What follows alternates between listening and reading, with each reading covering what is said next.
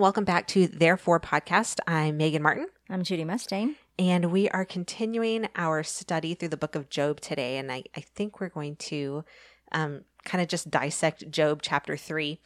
And we were talking about this before the episode, and we kept saying, content, stop talking. But this one's a rough one, I think. So Job is wishing that he had never been born. It's a pretty tough day. Yeah. So my NIV, it just says that after all this, so remember at the end of chapter 2, Job is covered in, we don't even know what, boils of some sort of something that he's trying to like scrape off of his skin. And he's sitting out under a tree, right? And his 3 friends come and they sit with him for a week, 7 days, 7 nights, and no one talks for 7 days or 7 nights. And then they still don't talk. But Job jumps right in finally. After this, Job opened his mouth and cursed the day of his birth. And this is what he said. May the day of my birth perish, and the night it was said, a boy is conceived. If only that day had turned to darkness. May God above disregard it. May no light shine upon it. May darkness and gloom reclaim it, and a cloud settle over it. May the blackness of the day overwhelm it. If only darkness had taken that night away. May it not appear among the days of the year. May it never be entered in any of the months. Behold, may that night be barren. May no joyful voice come into it. May it be cursed by those who curse the day, those prepared to rouse Leviathan. May its morning stars grow dark. May it wait in vain for daylight. May it not see the breaking of dawn. For that night did not shut the doors of the womb to hide the sorrow from my eyes. He had a lot to say, and he still keeps going. But like, wow! Once he started talking, Yes, you can definitely tell that I believe he's in the first stages of grief, and he's also fighting what I would consider to be obviously hope deferred. I mean, he can't find hope anywhere. Doesn't matter where he looks. He doesn't seem to be able to find the light of hope. Through all of this, Satan was, really confident that he was going to be able to push Job. And his goal really was to get him to curse God. Yeah. I mean, straight up says that through his wife. But Job, in his deep distress, curses the day of his own birth. Yeah, he never touches. But not God. Yeah, the Lord. No. So I wonder what Satan's thought of that was. Like, what is it going to take, man, to, well, and to get this guy? We're obviously seeing the humanness of Job in this piece where he's really just not finding hope in his calamity, really. And who's to say that had we walked through anything like that, that the words that come out of our mouth wouldn't sound very similar.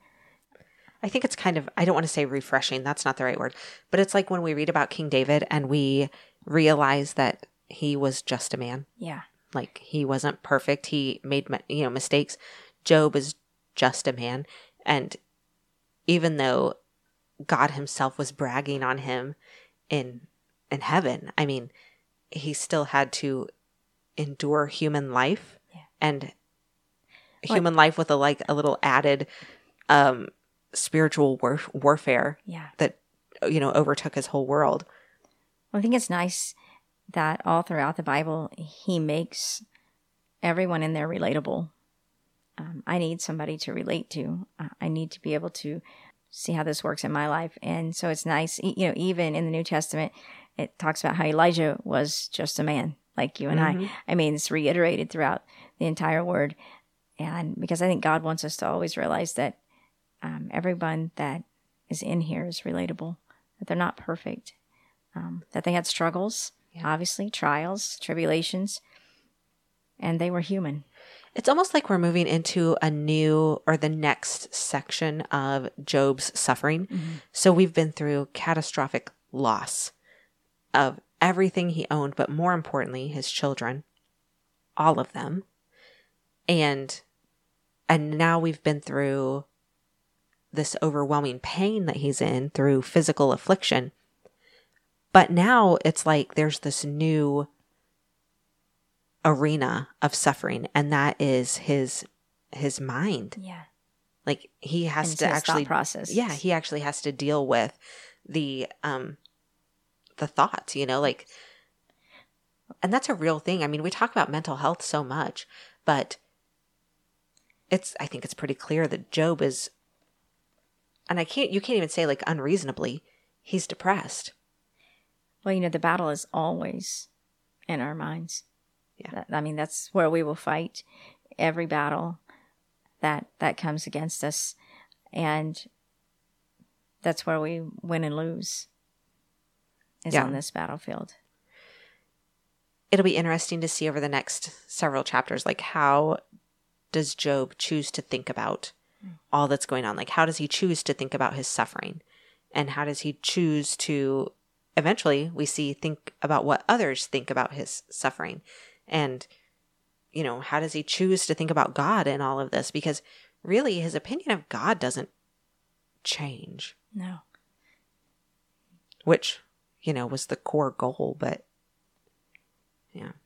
No, he stays steadfast in that. It's just in this moment we see this human side of him faltering in his thought process. And Yeah. I don't even know if falter is a good word, but when you've had something so devastating that tomorrow doesn't look good for you, I know it's got to be very, very hard. You really, that's why the Bible says we must, capture those thoughts and bring them into captivity, because literally they will take you down a downward spiral. It's interesting that we're talking about this, but really, like you said, the battle's always in the mind. The loss that happened beforehand, the physical pain that he's in, all of that is just the entry point into this battle that's in his mind. We see it all the time when doctors are talking to patients who are dealing with like lifelong ailments or things that are going to incredibly affect their quality of life. And they tell them always that, your mindset is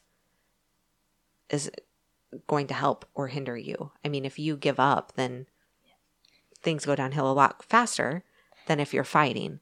And it seems to be that Job has proven that here. Like, we're going to see a little bit into Job's mind. Well, and the Bible says that as a man thinketh in his heart, so is he. As a man thinketh in his heart. We really have to be careful what we think about. We have to, in all actuality, think about what we're thinking about. Yeah. So Job is, so cursing the day of his birth. And then not even the day of his birth. He doesn't stop there. He actually goes back and curses the night of his conception. Job is like, it would be better if he would never be born than to endure this current moment. And in that moment, you can really kind of hear the grief, right? The depth of the grief that he's feeling, that he just wishes he wasn't here. We talked about that a little bit last week, that we didn't really get to see the wife's perspective on that, except in that little moment of why don't you curse God and die piece. But for Job, we are getting this vivid insight into his heart, really. Well, and how vulnerable is he really, that after 7 days of not speaking, this is what's coming out of him? And I mean, really, the whole, as a man thinketh in his heart, so is he. I mean, because this is what he's been entertaining. This is what he's been thinking about. So this is what's coming out. The Bible also says that out of the abundance of the heart, the mouth speaks. This is what's in his heart. This is what he's releasing. It's actually kind of hard to hear. It is. It's uncomfortable. It is. But real, I think.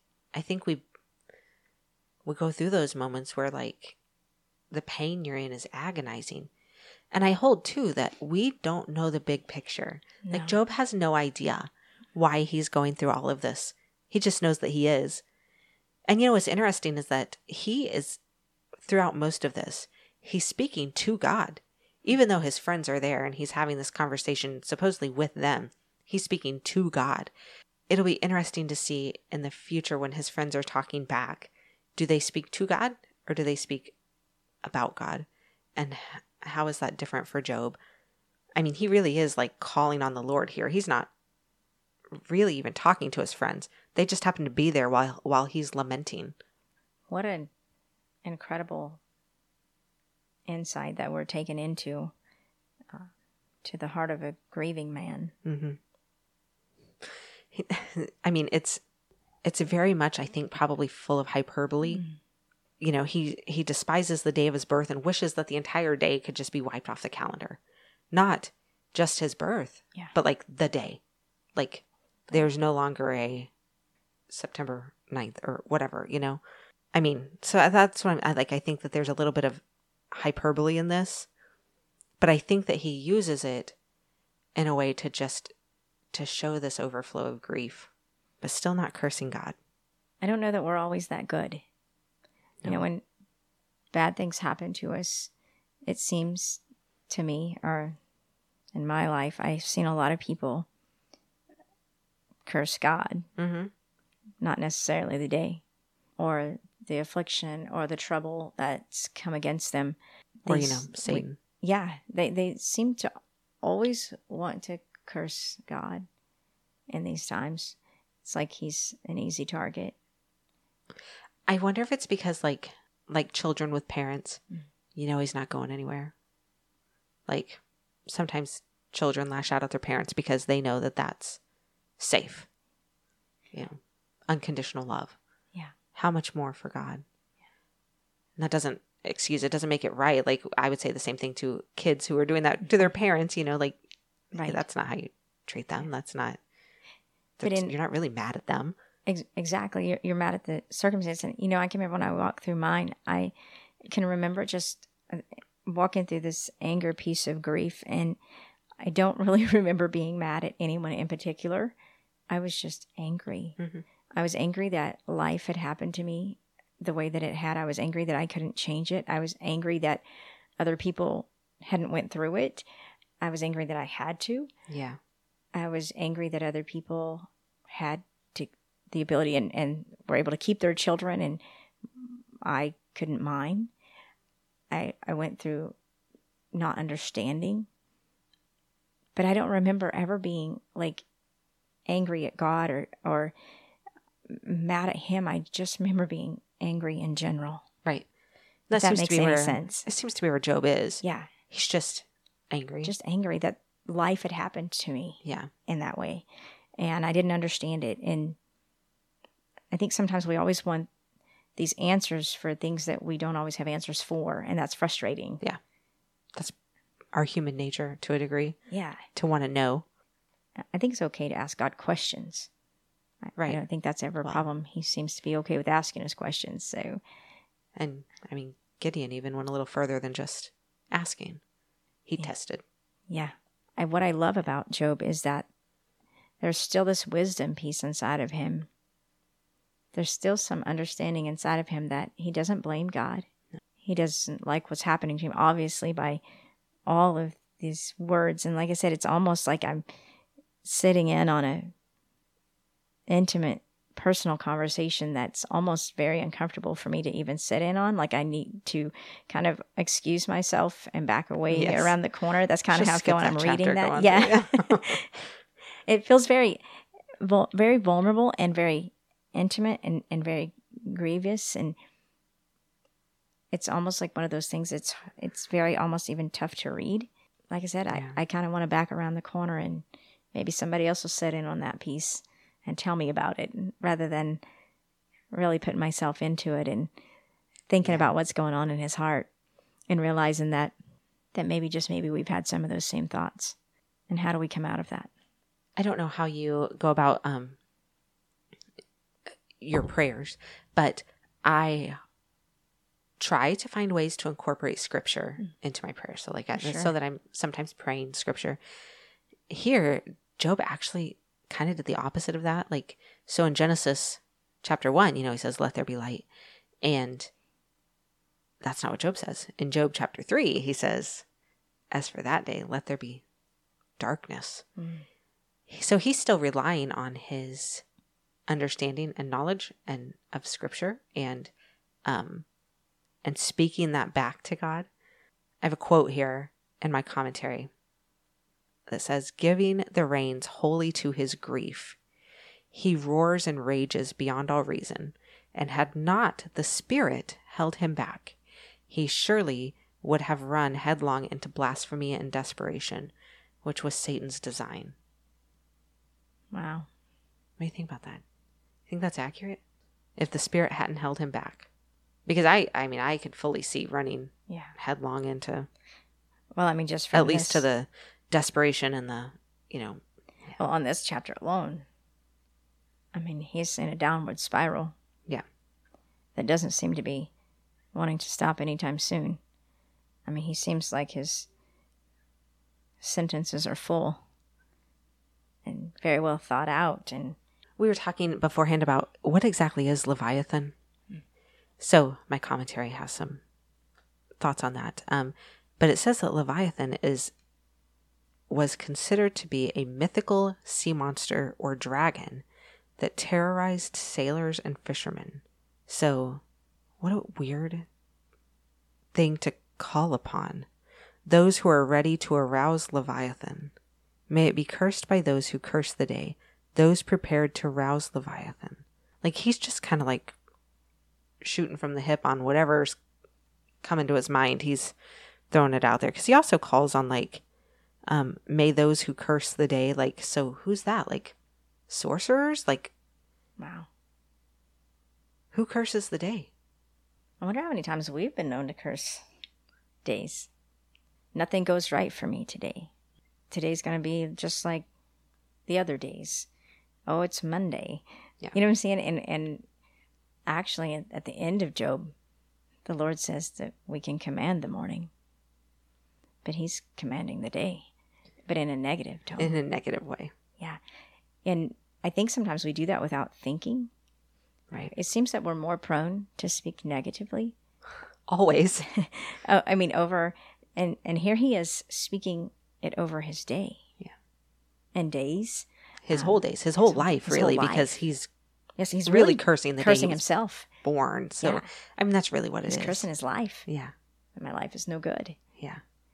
And he's just really just speaking something completely opposite of what the Lord ever says about our days. I don't believe that he believed that there was some sorcerer out there that was going to come curse his day. And I don't believe that he was really thinking that Leviathan was going to come. You know what I mean? I think he was just really using imagery of that time period to make a point and say, like, this has been Grievous. Yeah. The most horrible of experiences. I think sometimes when we're in those throes of grief, all of these things just begin to come out of us if we're not careful. And I think that that's where the enemy will really try to come at you. He's not an enemy who fights fair. He's not an enemy that says, hey, so when you're feeling better and you get out of the stages of grief, I'll come back and I'll come back. And we can have this battle out. No, he's the enemy that kicks you below your belt, and he's the enemy that kicks you when you're down, and he doesn't let you come up for air. There's no grace given. It's not in him. And especially when we're walking through hard times, especially when we're walking through grievous times, when we're not sure that we can face tomorrow, that we're not sure that there's actually going to be a light of day, even though we've lived through many lights of days. Yes. And we're excited that we breathed in and we breathed out enough times that tomorrow came, because we're not sure that it was going to come. Yeah. And actually, in all actuality, in some stages of grief, you don't even care that it does, which is exactly what he's walking through. And that's when I see the enemy just, almost like double down on you to break you. Yeah, because his goal is... Yeah. Yeah. To really just... get you to curse God. Yeah. The next section of scripture is much of the same. Why did I not perish at birth? Why did I not die as I came from the womb? Basically, why did my mom take care of me? For now, I could be lying down in peace and I would be asleep and at rest. with kings and counselors of the earth, who built for themselves cities now in ruins, or with princes who had gold, who filled their houses with silver. Why was I not hidden like a stillborn child, like an infant who never sees daylight? Well, because he's really just consumed Yeah. in grief. It's overwhelming for him. It's overwhelming. And in these moments, I can remember people, when I was walking through that grief period, people would say things well-meaning. Mm-hmm. And they would say, well, you know, Judy, God's going to use this to help others. Yeah. And there's truth in that. But at the moment, Right. Not very helpful. not very helpful. And I can remember thinking, I didn't know if I even cared at the moment. I'm just going to be very vulnerable. And it was only because of the place that I was in grief. Sure. It wasn't against those people. It's just that I was so self-consumed by my own grief that I could not think outside of myself. And I think that's where he's at.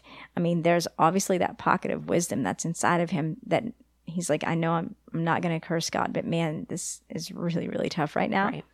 But, you know, there's these moments that you're not thinking outside of anything but your pain. It's tunnel vision. It is very tunnel vision. It's almost like I can remember saying it was like I had a filter, and right in front of me was all of the grief that I had walked through, and I couldn't see anything in front of me without seeing that in front of me. And I think this is kind of where he's at, and he's struggling in a big, big way. And, you know, sometimes in the grief cycle, you're in that place longer than you want to be. Yeah. And you really have to, I always say, and I've heard people say that time heals. Well, yes, time does heal, but I think intentionally, you have to intentionally heal. You have to be intentional about healing. You have to tell yourself that you're going to be okay. That you're going to make it through. Yeah. And that has to be your inner thought. Because if not, you'll continue down this downward spiral and you will really struggle getting up. So your thought process has to be finding hope in the future, or you're going to stay here. I think that we sometimes think that people who release those types of emotions are being sinful in those emotions. And I don't believe that that's true. I don't believe that God's going to hold the emotions of grief and despair, and I just don't believe that he does. No, I think he's very aware of where we are emotionally. He's very mindful of where we are. And he's all the while, the Bible says, making intercession for us. And there's nothing in this piece of scripture where we see Satan as victorious. No. Because Job's in despair at the moment. And I just think we look at people who are in depression sometimes, or like that anxiety-ridden life, and we think that there must be a sin there, or that there must be like a lack of trust or a lack of reliance on God or something, and that's just not. It's not biblical. It's not a biblical mindset. And who is it? Is it Francis Chan who says, if my thoughts disagree with the Bible, I have to assume that I'm wrong? That's good. Yeah. I mean, there's nothing biblical that says that people who are in an emotional state or who are dealing with depression are in any way giving Satan a victory by feeling those emotions. I think for me, walking through that is that I had to continually really intentionalize my thought process. Even still today, no matter what we go through, you really have to focus and think about what you're thinking about. And you have to put your thoughts upon what the Word of God says about you and your life and your situation, and that you're victorious, that you're an overcomer, that you're going to win if you don't quit, that that these, even as difficult and hard as they are, you will overcome. Right. You will, You will. You will keep moving forward. You will. And sometimes that's the hardest thing to know. Yes. Is that the world is you are going to keep moving forward. Yes. I think that, Megan, that was one of the hardest things for me, is that the world continued when mine seemed to have stopped. And I can even remember being angry about that everybody's life went on, that life went on. I was even angry that life went on. Yeah.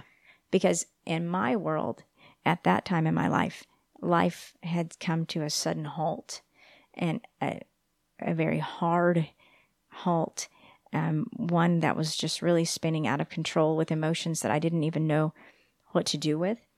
And so that is a piece of grief, is not knowing what to do when life goes on, and really being forced to move.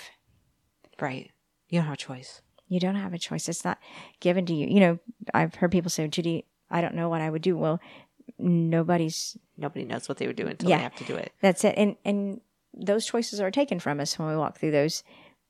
But we do have the choice to trust in the Lord and and the promises that he's given us, that we will overcome, and that he brings us out, and that we trust in him even when we don't see it or hear it or feel it. You know, I always tell people that sometimes God isn't always sensual in the fact, meaning we don't always hear him and feel him and see him like we want to. Right. But it doesn't mean that he's not moving behind the scenes. Right. Well, we talked about this last week too. Like, so we will see God strengthen Job. We don't see him comfort Job for a while.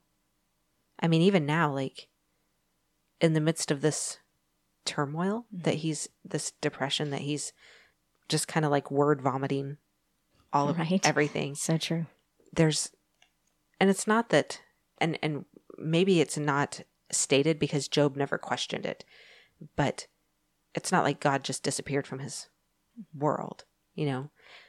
I love what you said, that he strengthened him, you know, because the Bible says that the joy of the Lord is my strength. And in these moments, you feel like the joy has really been stripped from you. And if you have no strength, you really can't move or fight or go on or live. Right. No wonder he had to strengthen him in this time. I'm so, I don't know, like all of this, thinking about Satan's perspective, looking in, God's perspective, looking in, the friend's perspective, you know, everybody's view of this. And only those of the spiritual realm would see the big picture, right? The friends are getting ready to make some grievous, you know, assumptions. But for God and Satan, it really is and God knows already. God knows. But Satan was waiting for that moment. It doesn't happen even in this. There's no verse that says, and Satan was victorious in getting Job to crumble, or to like that. That wasn't his goal, and so that wasn't his victory. The Lord's testing was not to see if Job could like sit around and not respond to what was happening. The test wasn't responding. The test was how will you respond? And my husband kind of lives by a quote that says, you know, you can't do anything about what other people say or do. The only thing you can control is how you respond to that. It's true. Yeah, I think in everything. Yeah. In all of life, it's how we respond. Whether somebody hurt our feelings, whether we determine really our outcome. We determine the road that we travel in our heart and in our mind by how we respond. Yeah. So in verse 20 it says, why is light given to the miserable? Isn't that a question for anybody who's ever like, you know, we usually have the other, everything will look better in the morning, you know? Not to Job. Why is light given to the miserable, and life to the bitter of soul, who long for death that does not come, and search for it like hidden treasure, who rejoice and greatly exult when they find the grave? Why is life given to a man whose way is hidden, whom God has hedged in? I sigh when food is put before me, and my groans pour out like water. I'm sure that's true. I'm sure that part is probably not a hyperbole there. For the thing I feared has overtaken me, and what I dreaded has befallen me. I am not at ease or quiet. I have no rest, for trouble has come. I think we've all probably had those. Well, maybe not all. I hope not everyone has had those moments where they go, why are you just letting me go through this? Like, could you just make this end? And like you said, it's not even so much that you hope for death. It's not that. It's just that you legitimately don't care. Yeah, I can remember wishing that I didn't feel that way. Like, I didn't want to be angry at the world. And I can remember even saying out loud, how long does this anger piece last? There was no timeline for you. No. Yeah. No. And I didn't want to be there. I didn't want to feel that way. Obviously, none of us do. And I didn't like the process of grief. I wasn't a good process person. I didn't like it. I didn't like that I had to go through it. Nothing about the process of grief is easy. No, definitely not. In any part of grief, because you could grieve not just in the loss of, obviously Job has lost his children, but you could have the loss of a job, or the loss of who you are. Any kind of relationship, or... Yeah, I mean, if you went through a divorce, the loss of who you are, your identity, is now completely different than what it was prior to. I can remember thinking, I have no idea who I am. Yes. I can remember when I got a divorce, all I had ever known was ministry and being a pastor's wife. And now all of that seemingly was stripped from me. Right. And I did not know who I was, because who I was connected to what I did. Right. And now that was no longer a part of my life. And I was grieving so many things, and that was just one of them. And I had no idea who I was. This commentary did make note that although he seemed, he stated that he longed for death, but it did not come, he never seems to consider suicide. Once again, that wisdom. Yeah. Peace. This is just the outpouring of like an agonized soul. Mm-hmm. And like you said, like sometimes you feel those things, but there's that peace in you that knows where the line is. You know, Megan, even in all of my grief, I can remember knowing that someday I would be okay. It just wasn't that day. Yeah. But I had hope, even in the midst of not knowing how I got through that day. You know, and even in the midst of days running together and not remembering things and really just kind of fighting through life, really surviving. I wasn't really just living. Surviving. Yep. I was just surviving. And even in my head, I knew that to be true. But you're kind of on autopilot, like you just kind of go through the day, getting things done and going through that, but not really living that piece of living. Yeah. For a minute. And I think God understands that. Sure. And you hope that people understand. Yes. That. Yes. And, I just want to interject it. When you walk through that, something that was tough for me at times was giving grace to people, because I was so self-absorbed in my grief, and not to hold that against them. People really, ultimately, I believe, mean well. Yeah.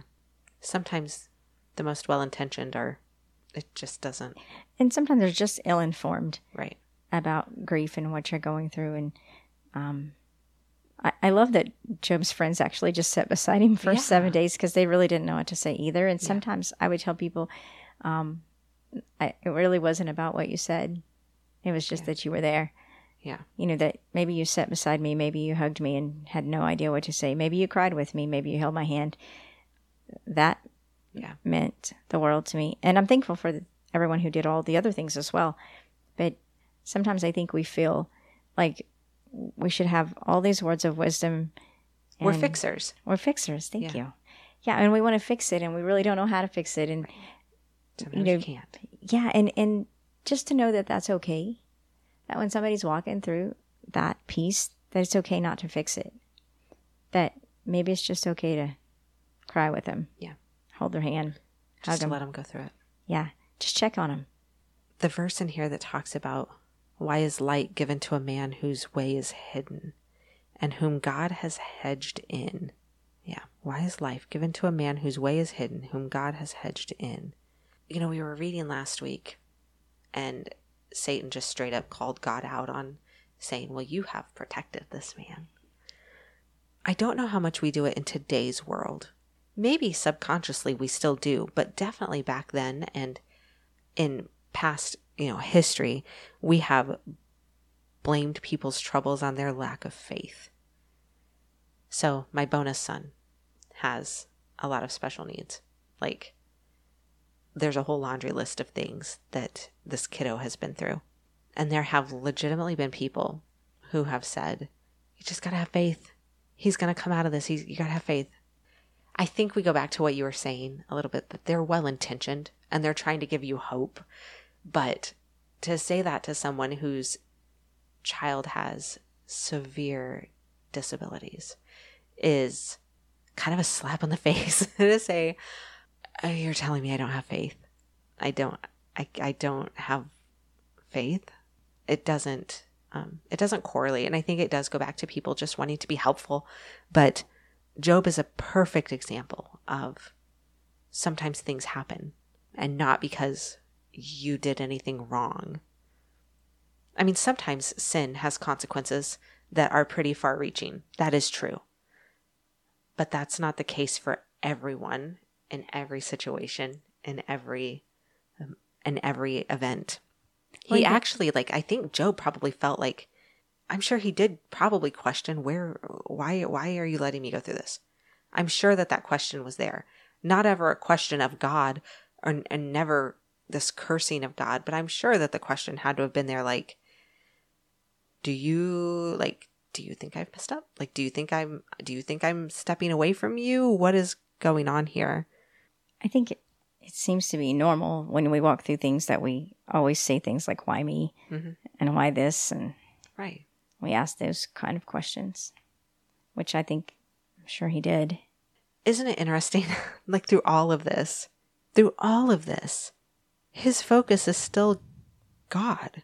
Which, in my heart, says that the depth of his heart, and that shows me where his relationship is. Yeah.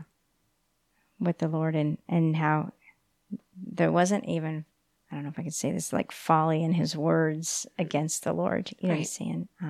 Some foolishness toward God. He was just angry and agonized. Yes.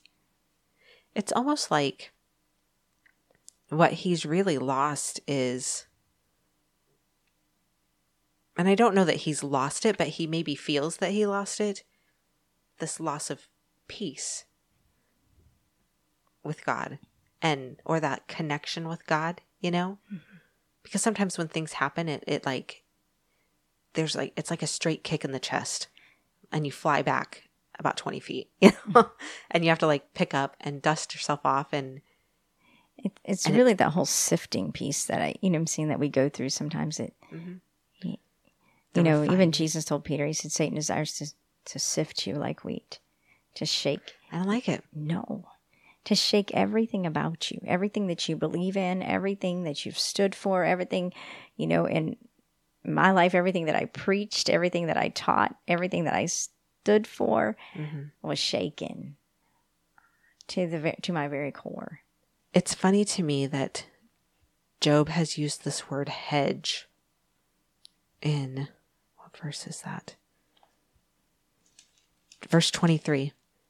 Why is life given to a man whose way is hidden, whom God has hedged in?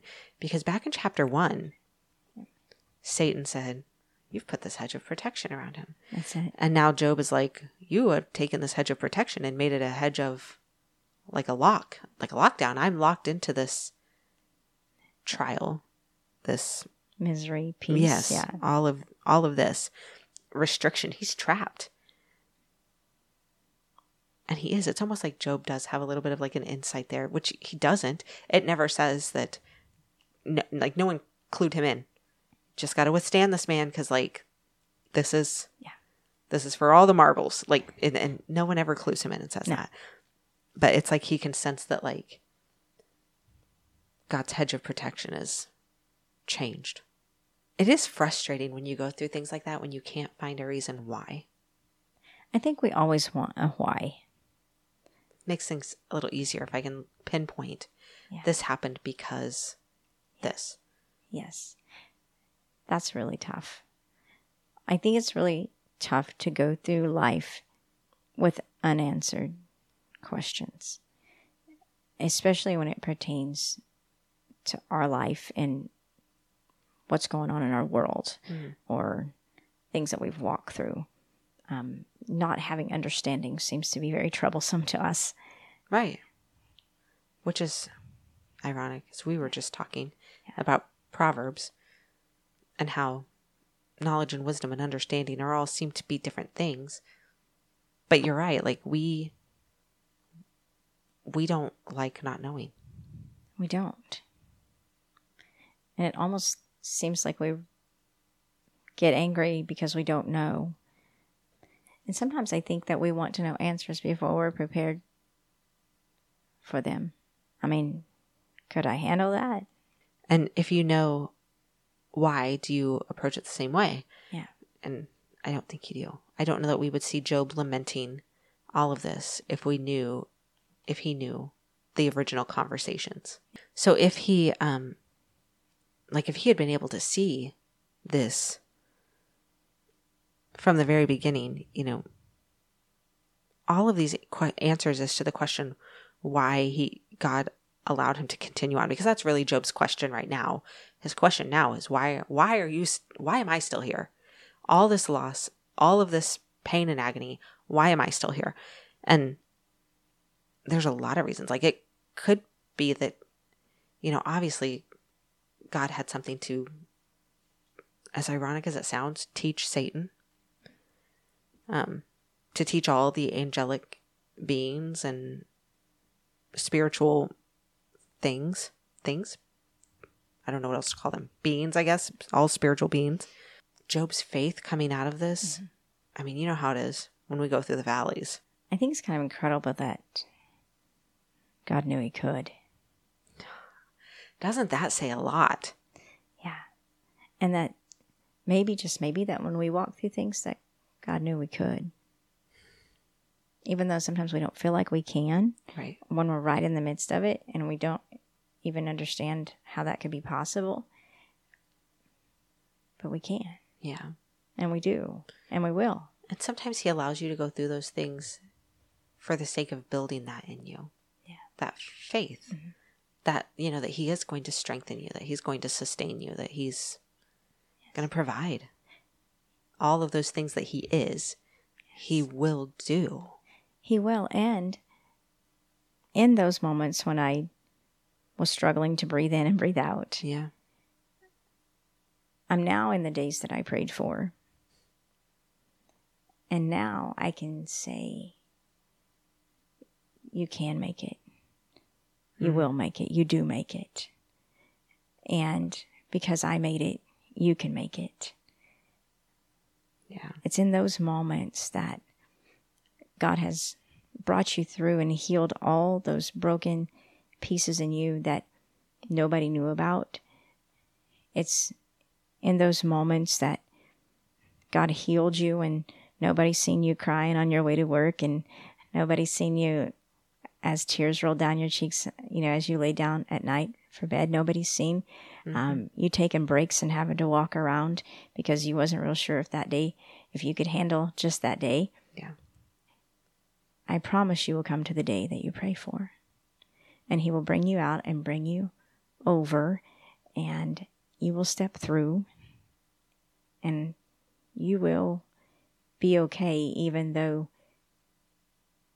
sometimes in those moments we don't think we will.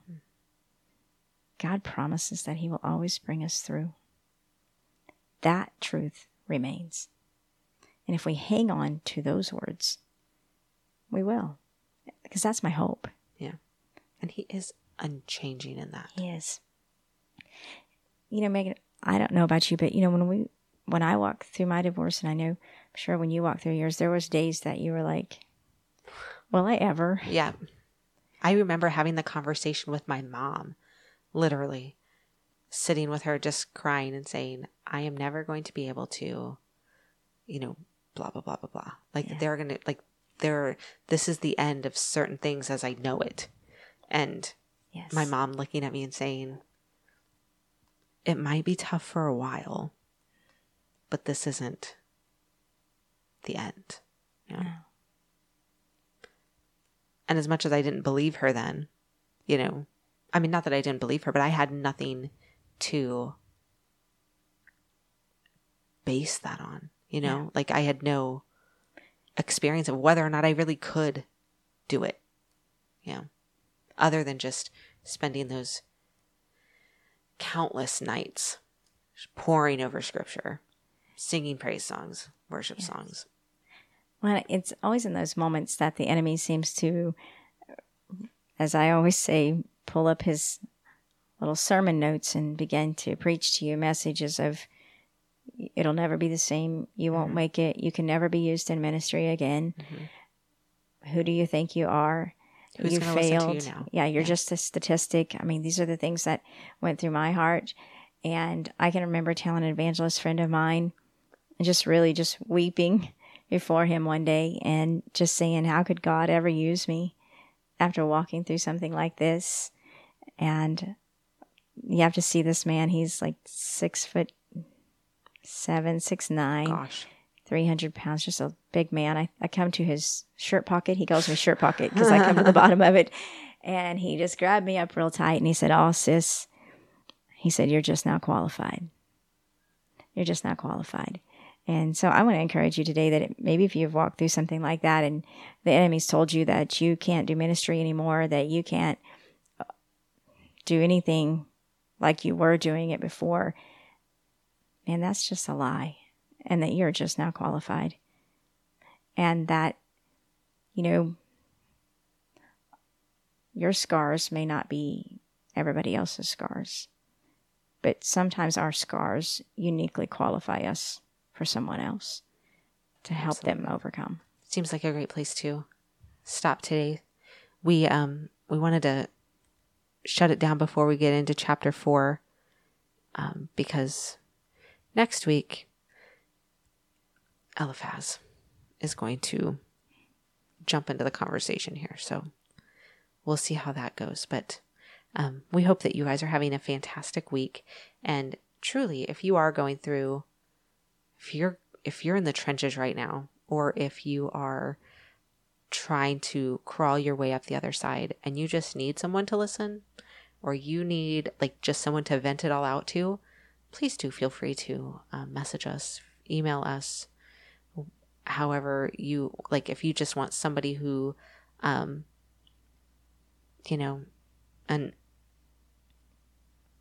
unconnected party just to listen, we're happy to do that. We are happy to pray with you and would love to do that for you. So we will talk to you guys next week. Bye guys.